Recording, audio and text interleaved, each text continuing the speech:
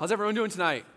Good. I'm excited just to meet together. It's always a privilege to meet together and to worship Jesus and to grow as a community. If you're new or newer to Access, I want to welcome you. My name is Pastor Jake. I have the honor of serving as pastor of young adults here at Res Life, and glad that you're here. If you don't have a home church, come visit us on a Sunday at the 11:30 service. We sit in the front left section, but tonight I'm continuing a series called Cover the Earth. Everyone say Cover the Earth.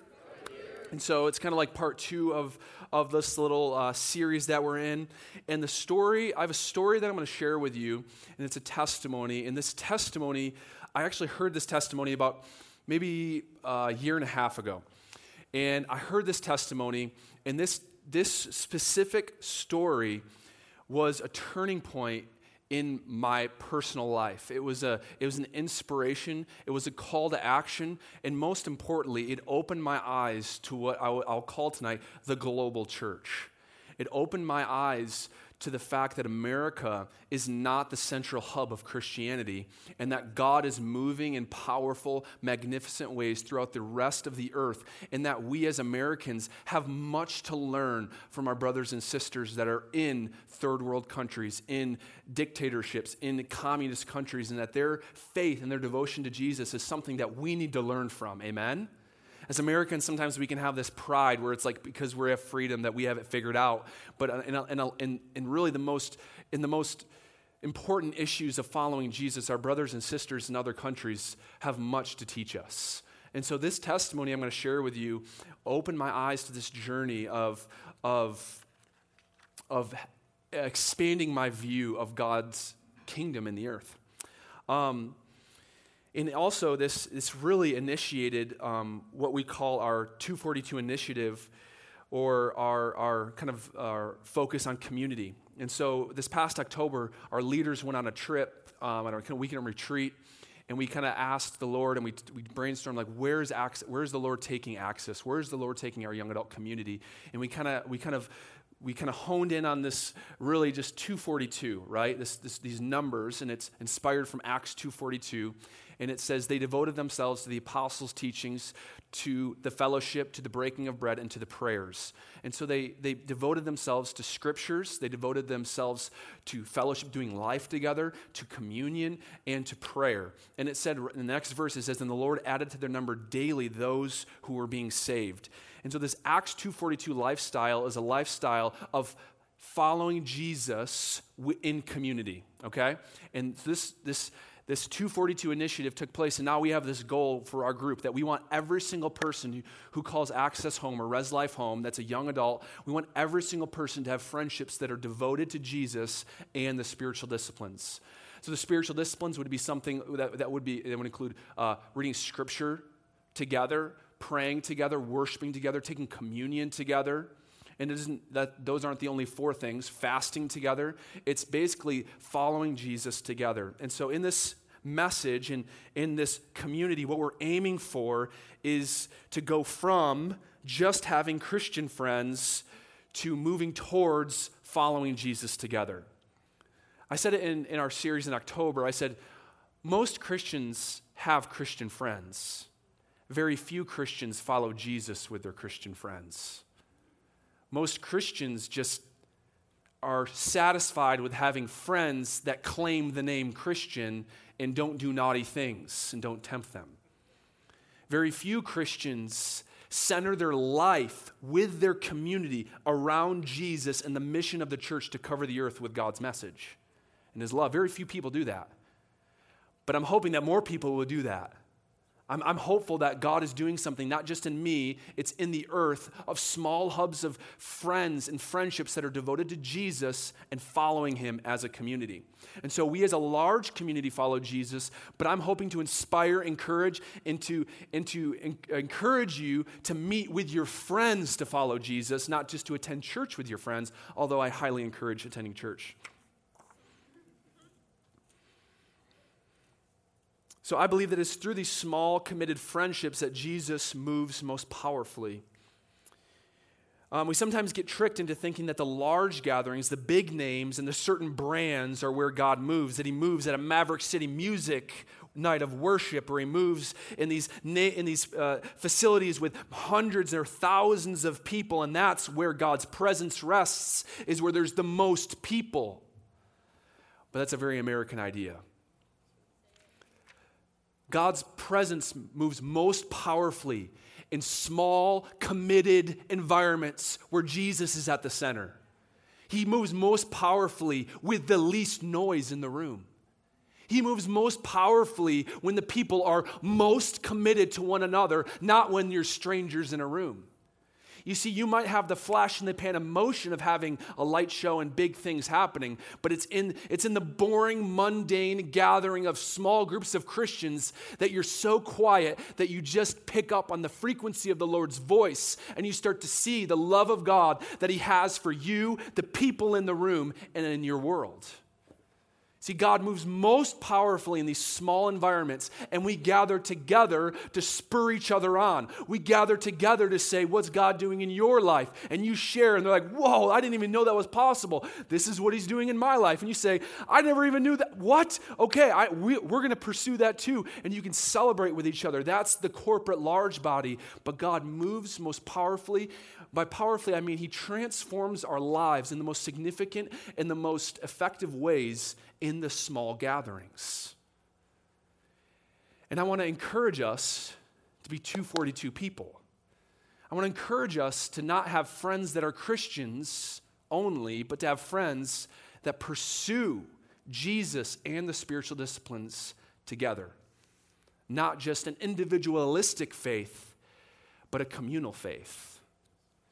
Now, a communal faith can't save you, but a communal faith is what you were designed to live in after being saved. Give me an amen if you're on board. Come on. I need some more participation. I feel like I was just going there and everyone's just staring at me. Maybe the Lord's just convicting you, so I'm just going to trust that was that, okay? So the story that I want to share with you, I mentioned, is going to revolve around this idea that God covers the earth one person at a time. Everyone say one person at a time. I mean, how many of you know, like, whenever you get like a big gathering and there's an altar call and you see God moving, like, that's amazing, right? When you're like, God is moving in this room. This is amazing. There's so many people here. Like, what? Like, God, you're amazing. I've been in those environments before. But do you know that every single person is an individual in that room? And we get caught up in numbers, but God gets caught up in individuals. And God covers the earth one person at a time. The goodness and the message in the kingdom of heaven is sent throughout the earth. God covers the earth with his message, his truth, and his love when people are transformed by the message of the gospel and by the person of Jesus. Although the earth is covered with the kingdom of God because Jesus teaches us it's at hand, it's when the message manifests in the life of a person and they're changed and born again is when the earth is covered with God's presence because he dwells within us. Does that make sense? So the way that we see God's kingdom cover the earth is through our life reflecting his glory, in which men are drawn to God through the message we proclaim in the life that we live, and that's how God sends his message. It's through his messengers, through his hands and his feet.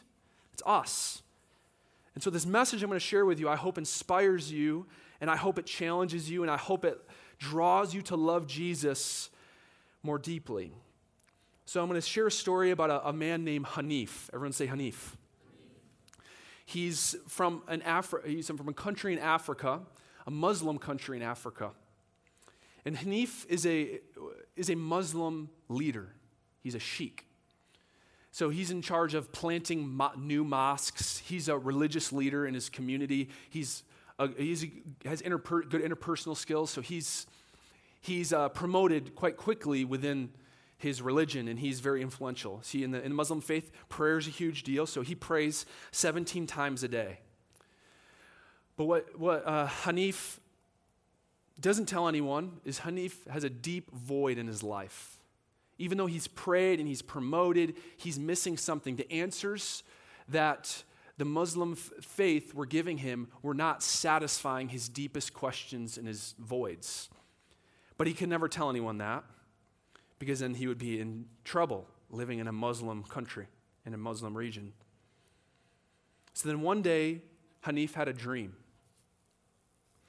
And in this dream, he had dreams before, and by the way, his story can be found in a book called Miraculous Movements. Okay, his story can be found in a book called Miraculous Movements. And he had a dream. He's had dreams before, but this dream was different. His previous dreams were dark and almost nightmarish, and this dream was different. In it, a man who he describes as a handsome man, a graceful man, approaches him. And in the dream, the man says, "Come follow me." You have no idea who it is, do you? Don't you? You have no idea. He then later said to him, "Listen to me." Hanif asks him, "Who are you?" And the man responds, "Isa al-Masih," which is Jesus the Messiah in Islam. Jesus told him to go to a spot in town. He recognized the spot, and Jesus tells him to sit under a tree. He recognizes the spot, and he goes to the tree. And then Jesus says to Hanif, he says, "There's going to be a man," and he shows him the picture of the man, his face. And he says, "This is my servant. He'll answer all the questions that you have." So Hanif was nervous, as you can imagine, if he knows that claiming and confessing Jesus as the Messiah could get him killed in his region, so that he had to keep this on the down low. And so he doesn't tell his wife, he doesn't tell anyone. He goes within hours, he gets to the spot, and he sits there. He's nervous because what if he misses? Can you imagine this? Like, what if you miss the guy?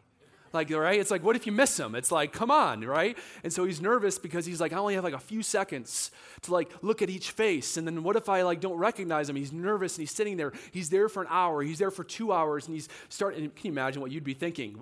He starts to question, maybe I'm crazy. Maybe I'll never see him. Maybe I already missed him. And then all of a sudden, 3 men start walking towards him, and he recognizes the middle guy from his dream. He sees him, and he runs up to him. He runs up to this guy. This guy's name is Wafi. He runs up to him and says to him, "You were in my dream." And to anyone else, this would be odd. This would be freaky, creepy, whatever it is, right?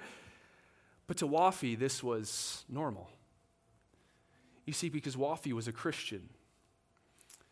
And Wafi was trained in what's called looking for persons of peace. As a Muslim country, you're not as quick to evangelize, although we're not quick to evangelize in America either.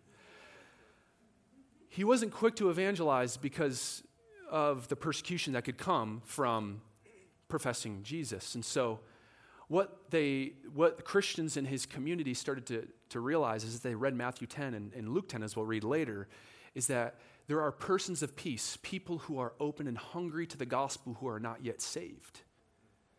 And so Wafi had experienced this before, where people would find him and say, "Tell me about Jesus." And so he comes to Wafi and he says, "I had this dream, you were in it. Isa al-Masih came to me and said to follow me. He said that you were his servant, and he said that you could give me all the answers that I need and I'm looking for." And Wafi said, the 2 guys were some of his guys he was discipling, and they were going to an all-night prayer meeting. And he says, "Oh my gosh, like praise God, this is so amazing, but I'm on my way to a prayer meeting. I'll come to you tomorrow." And Hanif says, "No, you are coming to my house today." And he says, "No, listen, man, I'm going to an all-night prayer meeting. I can't go with you." And he says, "No, you're coming with me today." And so Wafi decides to go with Hanif. And he goes to his house, and he meets his wife, and his wife quickly realizes that he's a Christian, and she starts freaking out. She's like, "What are you doing bringing a Christian in our house? You're going to get us in trouble. You're a sheik. What are you doing? What is going on right now?" And he describes the dream to his wife. And they sit down, and they start asking Wafi questions. And Wafi answers the questions, and he stays with them for 2 days, multiple days. And at the end of the 2 days, Wafi leads Hanif and his whole family to Jesus. This is a sheik, a Muslim leader, is saved by Jesus through this miraculous event in which he gets a dream he gets a dream and he obeys what the dream said, and he goes to a man. He finds the man. The man is ready. The man comes to his house, and the man leads a Muslim sheikh to Jesus, and the story gets even better. Over time, Wafi disciples Hanif, and then over time, the Holy Spirit works on Hanif's life, and he leads him to go to this dangerous part, this dangerous region in his country, and to start preaching Jesus. Hanif responds, takes his family, and he goes to this dangerous region in his country to preach in Jesus and to find people of peace.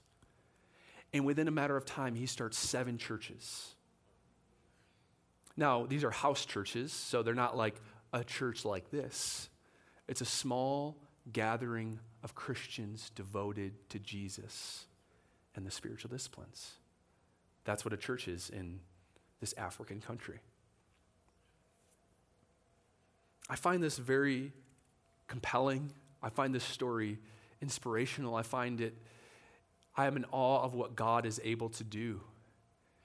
This is without God, this is impossible. And yet this is what God does. And I have some observations from this story that I'd like to preach from tonight, and also sharing some scriptures.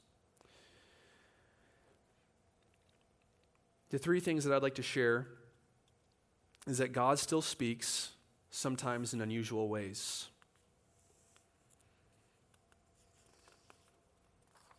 Yeah, but Jake, that's in a different country. Sounds like an excuse to me. Sounds like unbelief to me. And sounds like an Americanized version of Christianity in which that seems too radical for us today.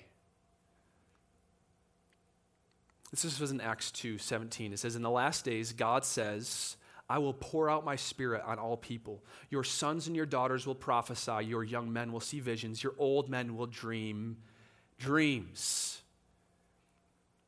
It's almost like Wafi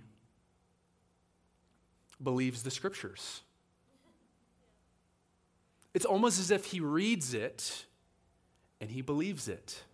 And it's almost as if because he reads it and he believes it, he expects it. And it's almost because he reads it and believes and expects it, he sees it. And because he's open, he sees and interacts with God in a way that covers the earth and shares the message of Jesus almost automatically.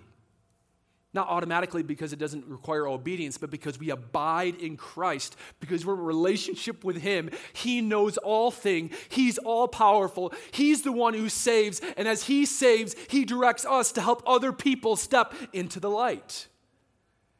And he's not waiting for Hanif to go to a church. He was waiting to send him to a servant. Remember what he called him? He said, my servant. My servant. When I read that part, I was like, God, am I a servant? Am I, like, do you view me that way? Do you view me as someone trustworthy to send a person of peace? Or am I too busy in my life that I will miss him so you just disregard me altogether? Do you just look past me because you know me and you know I'm too busy? I'm too busy preaching. I'm too busy studying. I'm too busy reading. I'm too busy on Instagram or YouTube that I'm too busy getting my groceries and getting out without talking to people and being inconvenienced at the store. I'm just too busy for your persons of peace, God. Why don't you just send them to church? And God's like, I'll work with what I got, but I'd rather use people than buildings. And this is where we can learn from our brothers and our sisters in these regions. They do not shrug off responsibility to the other. They take personal responsibility for discipleship and for evangelism. There is no one for Wafi to send him to. God sends him to me. I'm not shrugging him off to someone else. Okay, let's go love Jesus, and I'll teach you how to read the Bible, teach you how to pray, and then I'm not going to keep you. You go, man. Right? We'll talk about that in a minute, another takeaway. So I want to talk. God still speaks sometimes in unusual ways. he still speaks in unusual ways. Yes, to you, he speaks to you. He's trying to communicate to you. He's trying to lead you. He's trying to get in your world to influence your life in a way that brings glory to his name and expands his kingdom. And he does it through his leading, his spirit, and his wisdom and his word. So these are the 4 ways that God speaks to us today.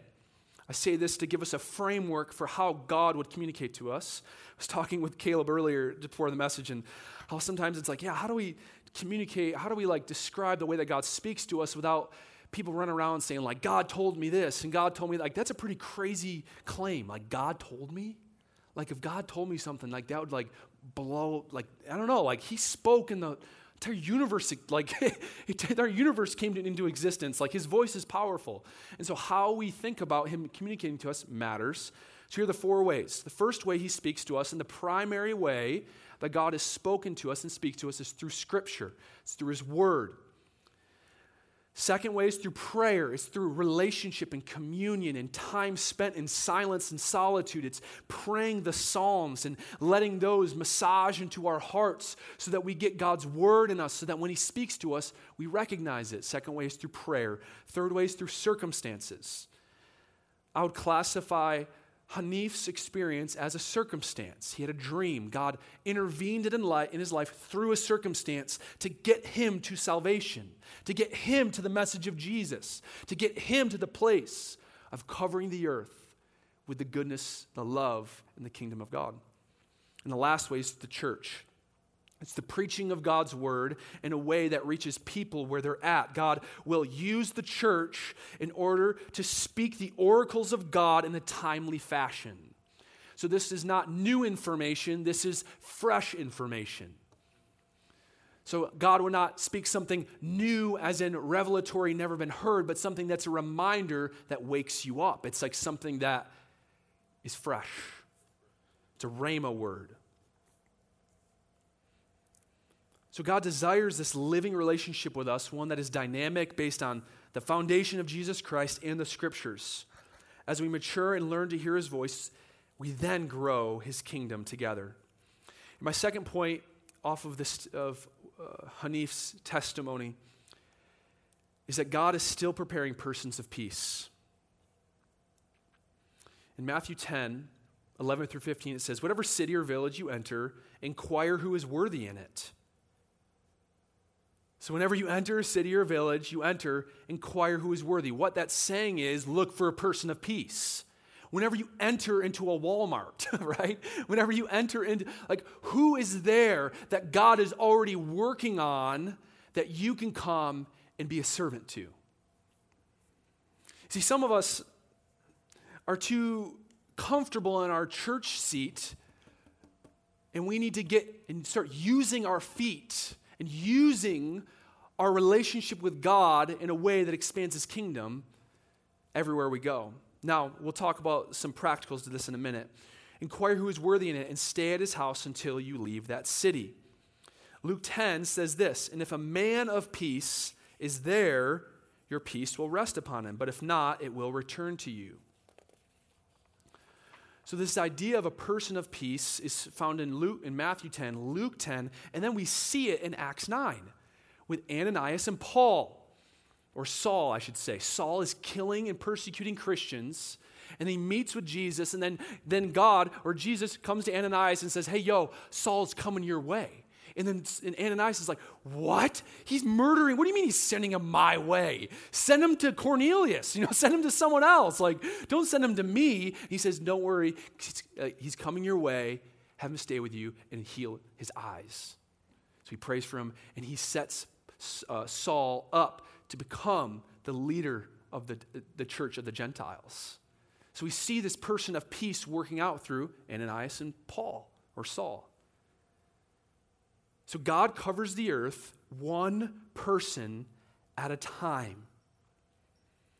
He covers the earth one person at a time. God He is a father. He is the father. He is the shepherd who goes and leaves the 99 to find the one. He is desiring to meet the one. He will leave the 99 in the care of itself to go and find the one. And he uses servants to find and rescue the one. Not that we save anyone, but we are the hands and feet, the bridge that points them. It's the hand off the baton to Jesus and say, here my Savior is, here the scriptures are, here is the gospel of salvation. And I'm getting to a point with this because I sense in the room that some people are saying, this isn't for me. I'm sensing it even right now, that some people say, this is too much for me. And God is telling you to quit that stinking thinking. He's telling you to stop listening to the lies that this isn't for you and start listening to the truth that this is the only reason you're alive. This is it. To spread God's kingdom, to love his people regardless of situation. This is your purpose. This is your mission. This is why we're alive. And the world and the devil and all of the other outlets are trying to distract you from that mission. Every sin that ensnares, everything that comes our way is trying to pull you and get you away from Jesus and his mission of covering the earth. Sorry, I just get like, I can't stand when people don't believe this. This is the gospel. Because some of you will listen to it and you'll be like, yeah, I don't know if I really like that message. I'm going to go and I'm going, I like that type of message better. This, I'm not saying my message, this is the message. Like you can go find therapeutic messages that will make you feel good all day long, but your mission that's found in the scriptures, that's found in the Great Commission, that's found in Jesus coming to earth is for you to be filled with him so that you can go and spew on other people. It's a weird way to describe it. Sorry, I'm going to stop with analogies. That's why you're alive. Don't go for what you want to hear. Go for what stirs something in and says, that's not possible for me. If that's what you think, it means you're on the right track because your carnal, worldly thinking is being challenged and God is saying you're called to this. Come on.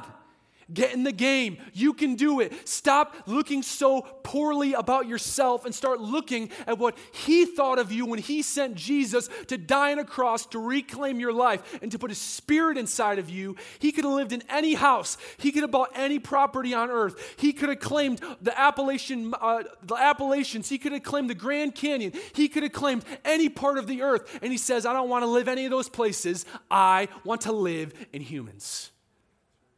That's where I want to live. And we're like, oh, God, I'm so wretched. You were wretched. You ain't wretched no more. You were wretched. But praise be to God that he saw past your wretchedness and he sees you through the blood of Jesus Christ. Who are you to say that you can't do that? Your body's not even your own. You were bought with a price. So honor God with your bodies. Man. I am so over time. This is bad. I'm not going to get through this message. I guess we'll be here till 9. No, this is good. So our friendships, I'm going to take a little bit of a turn here. Our friendships are designed to have a missional element to them. So I mentioned 242 earlier. Friendships devoted to Jesus and the spiritual disciplines. The reason most Christian friend groups are kind of lame and boring, I'm serious. Because we're like, yeah, we can't drink, we can't have sex, we don't do drugs, we just play board games. It's like literally, like that's it. Like, let's do a karaoke night. I don't know, what are we going to do? And then we post on Instagram, we're having so much fun. And the world's like, yeah, you guys are having fun right there, yeah. Having tons of fun over there, you know. Yeah, we can't ride in the same car with another girl, all right? We got to separate. I'm just saying those boundaries are good. I'm just saying. The reason like why friend groups, right, Christian friend groups are somewhat unfulfilling is because they lack a missional element. Most friend groups, Christian friend groups, are friends because they don't want to be lonely. It's not because they have a greater purpose in their friendships. It's that I don't want to be lonely. And the fruit of that is that as soon as someone starts dating someone in a Christian friend group, often what will happen is that friend will stop hanging out with their friends. And it shows that the only reason they were friends, I'm not trying to blast anyone, I'm just saying like it's just the reality. And I understand, I'm not blaming anyone or shaming anyone, it's just like you need to have a missional element because as soon as you get a girlfriend or a boyfriend, it's like, I'm not lonely anymore, so I can leave you, you served your purpose, now I'm on to the next thing. I got real quiet in this room. But it's because friendships lack a missional element.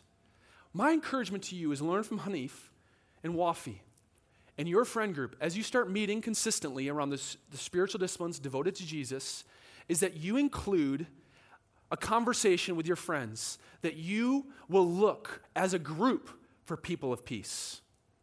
And that you as a group will say, we will disciple a new believer. We will teach them the scriptures. We will teach them to pray. We may not know anything, but we will teach them what we know. Best way is just to find somebody who doesn't know anything, and then you can teach them what you know, and they think you're a genius. Okay? Right? You don't need to be a theologian. You don't need to be a pastor. You don't need to be an extrovert. You need to have a relationship with Jesus. And you need to love the scriptures, and you need to pray. And you, not need to, but you get to. And as you do that, what you find is the reason why most friend groups are just not as vibrant and alive as they could be is because there's no investment. There's no mission. So my encouragement to us is if you have a group, if you don't have a group, start a group. What is a 242? How do you start a 242? If you have a friend who's a Christian, you talk to that friend, you say, hey friend, let's pray. That's a 242, right? And then you say, okay, let's pray every other week on Mondays or Tuesdays. And then you do that consistently. And then as you're doing that, you say, now let's ask God to bring us someone that we can help grow in the Lord. Maybe it's a coworker, maybe it's a random stranger like Hanif and Wafi, but you don't do it as in like looking for projects. You go to the Father and you say, God, bring us a person of peace. You do it in relationship with Holy Spirit, and when you do it that way, He'll bring the people and it will work. If you try to do it on your own, you will inevitably turn them into a project and it will not be good. But if you do it in relationship with Holy Spirit with humility, what you'll find is that your friend group will start having a common mission, which is making disciples. And you'll find that the arguments and the disagreements that you had before, they're not so important anymore because you have a greater mission, which is discipleship and covering God's earth one person at a time. Does this make sense? And I'm challenging you. It's like, here's my third point. Ordinary people, this is what we learned from Hanif and Wafi. Ordinary people can make disciples who make disciples. Wafi wasn't special. He was not educated. He was not famous. He was not a pastor. He was not any of those things. He was a servant. Ordinary people can make disciples who make disciples. In a lot of ways, Hanif was much more gifted, much more charismatic, much more, by the world standard, popular, and yet Wafi, the insignificant one, discipled Hanif because he was a servant. You don't need to be special. You are special. You don't need to have a theology degree. You need to have a relationship with Jesus. You have a humble heart and a willing spirit and a sacrificial lifestyle of loving Jesus and denying yourself. This is what it says in Ephesians 2. For we are His workmanship, created in Christ Jesus for good works, which God prepared beforehand that we should walk in them. He has good works for us, prepared. He has people of peace prepared for us. And may we be the people, the servants that are willing to first off go to an all-night prayer meeting, like Wafi. May we be the people who would deter and change our plans in order to allow a person. He spent 2 days with him. I don't know if I can spend 2 days with someone. He's planted 7 churches in a region that was persecuting Christians. His investment for 2 days made an eternal impact in a region that may have never heard the gospel without him. It's because of inconvenience. Listen, Jesus is worth the inconvenience. People are worth the inconvenience. You don't have to wait for me to commission you. You don't have to wait for anyone else to give you the okay and the thumbs up. You have the Spirit of God. You can have relationship with Jesus. You have the Scriptures to guide you. You have the Scriptures to help you to disciple someone else. You have the Scriptures at your disposal. And if you are hungry and you are humble, then God will send people your way, I promise. I'm going to end with this testimony, and then we'll close out and go to community groups. I was in college. I went to Cornerstone University. Well, I went to Grace Bible, and then I graduated from Cornerstone. I was in chapel one day, and I'm just going to give you a model of what finding a person of peace looks like. I was in chapel one day. I was just worshiping, I was at Cornerstone, so I'm just got one hand up. You know what I'm talking about? If you go down to Cornerstone, you'd understand. I love Cornerstone. I love those people there, right? They're awesome. I'm just saying, it's funny. It's like for me, Res Life, I'm jumping around dancing, right? Anyway, sorry, we're already past time and I'm making this way longer than it needs to be. So I'm there. And all of a sudden I'm worshiping and I'm looking at the stage. I'm in the back and all of a sudden there's a lot of people at chapel at Cornerstone. There's a lot of people. There's, 300, 400, 500, I don't know. Anyway, there's a lot of people. So I'm sitting there worshiping, all of a sudden this just a guy. And it's just why am I looking at that guy? I don't know. It's weird. It's I'm just looking at this guy. And he's not worshiping expressively. He's just standing there. And there's something in me that I was just you need to go talk to that guy.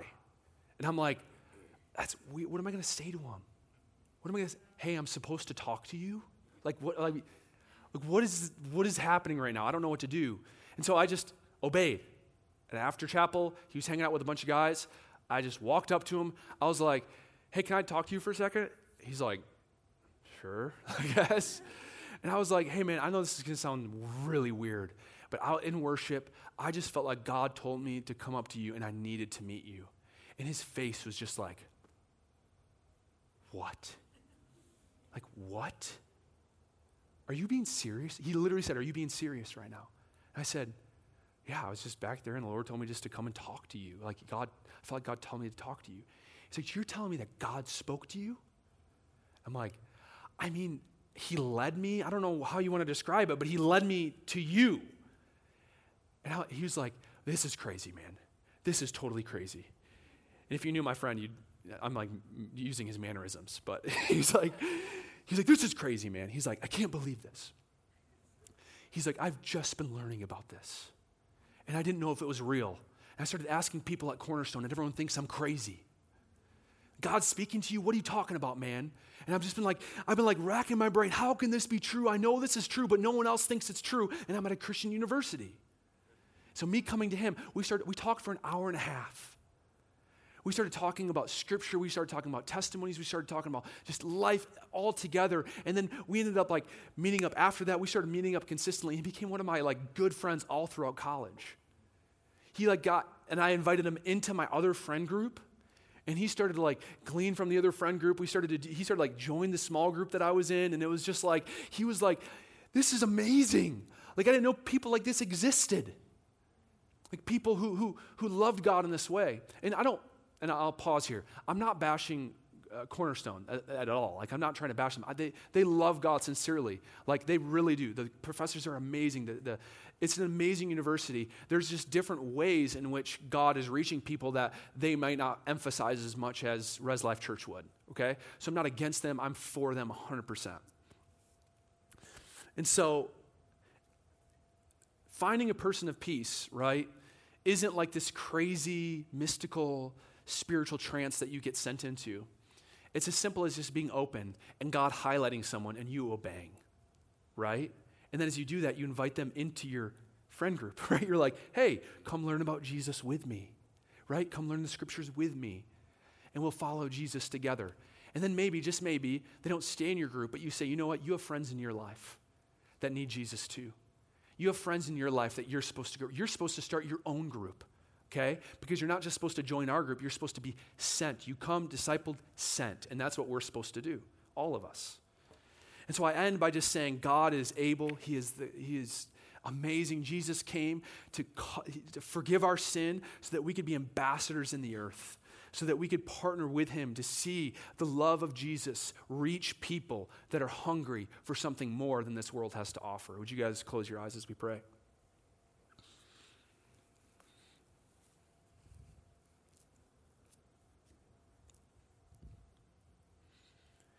Heavenly Father, would you just seal this word? Holy Spirit, would you just do what you need to do in our hearts in order to give us a next step, in order to shift our perspective in a way that would get us more on mission with what you're calling us to do as sons and daughters. God, help us to be unsatisfied, God, with the status quo, and help us to live lives of mission and purpose in your kingdom. God, I pray that you bring the right people, persons of peace, into our lives, into this group's lives in the next week, God, that we would have divine encounters that bridge the gap from where people are to Jesus Christ, God. I pray that we would not be on the sideline, we wouldn't be fans and spectators, God, but you would do a work in us where we would be ambassadors, we would be in the game in partnership with you through Jesus Christ. And I pray, God, that we would have a hunger for the scriptures, a desire to know you in the scriptures and to know you in prayer, God, and that we would not, God, live a life that's